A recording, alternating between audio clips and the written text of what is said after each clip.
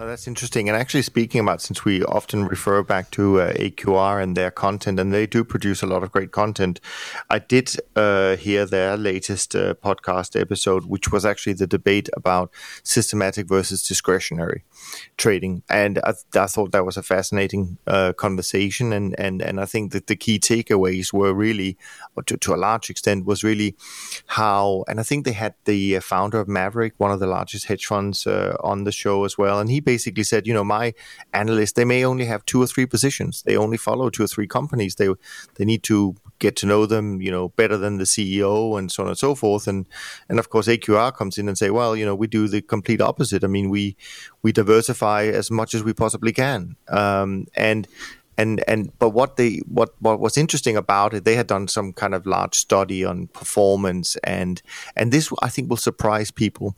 So their conclusion was that both type of strategies, if you look at a large universe of discretionary managers and systematic managers, to a large extent over different time frames, the performance was not that different. But what people may be surprised about to know is that the systematic guys had much less risk.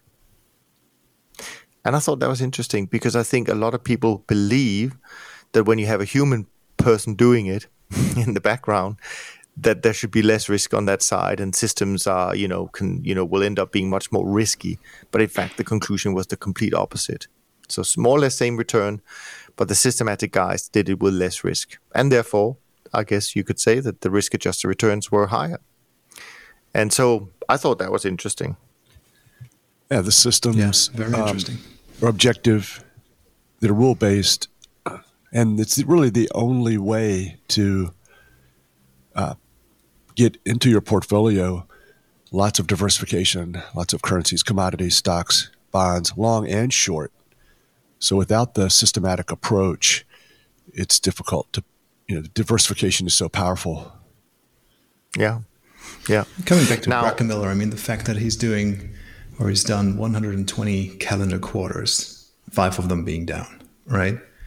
So that's 114 up quarters. And so he's been going through all those markets. So certainly he's got a feel for risk. He's doing it in a discretionary way. But, when you listen to this interview again, he strikes me as this, like he's taking in a ton of information, listening intensely, focusing intensely, wants to understand and learn all those things.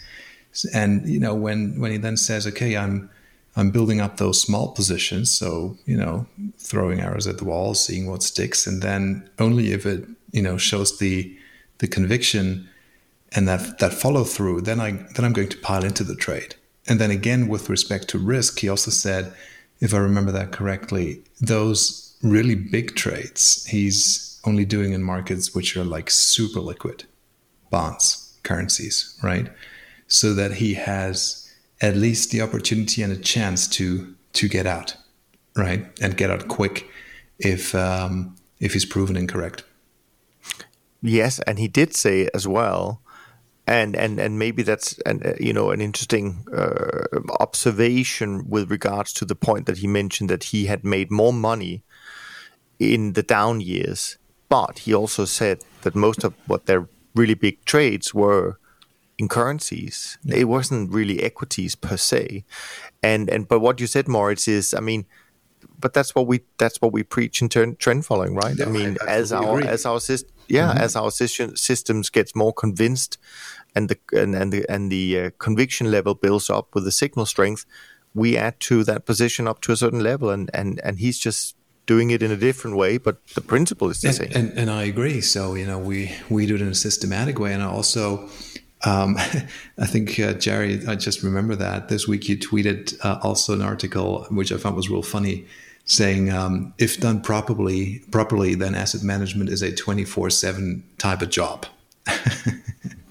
Well, I don't know. It definitely isn't 24/7 for me.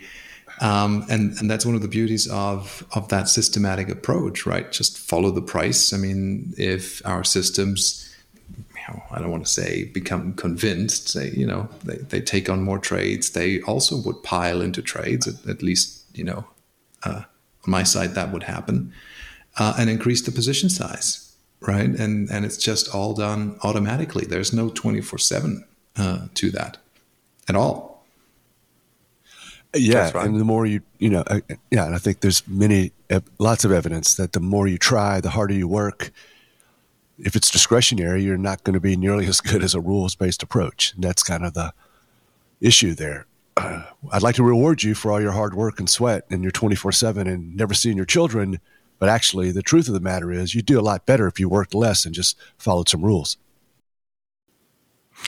I was listening, so I'm in Orlando this week, and I was listening to a podcast, on the way over here, and it was about thought reversals and how you deal with these things, and it's really about busting myth. And the example they used was really this thing about, well, a lot of people believe that the harder you work, the more successful you'll be. But the truth is that if you just ask the question, does that mean that everybody that works hard becomes successful? And of course, clearly the answer is no. So I agree with that, Moritz. That this doesn't have to be a 24/7, work situation in order to be successful in with your investments. And going on from there. And this whole, and I heard another great interview this week with Tony Robbins, who obviously have been interviewing some of the most successful investors in the world when writing his latest books, and it's very clear that a lot of their strategies, their success was based on true diversification over asset classes and within asset classes.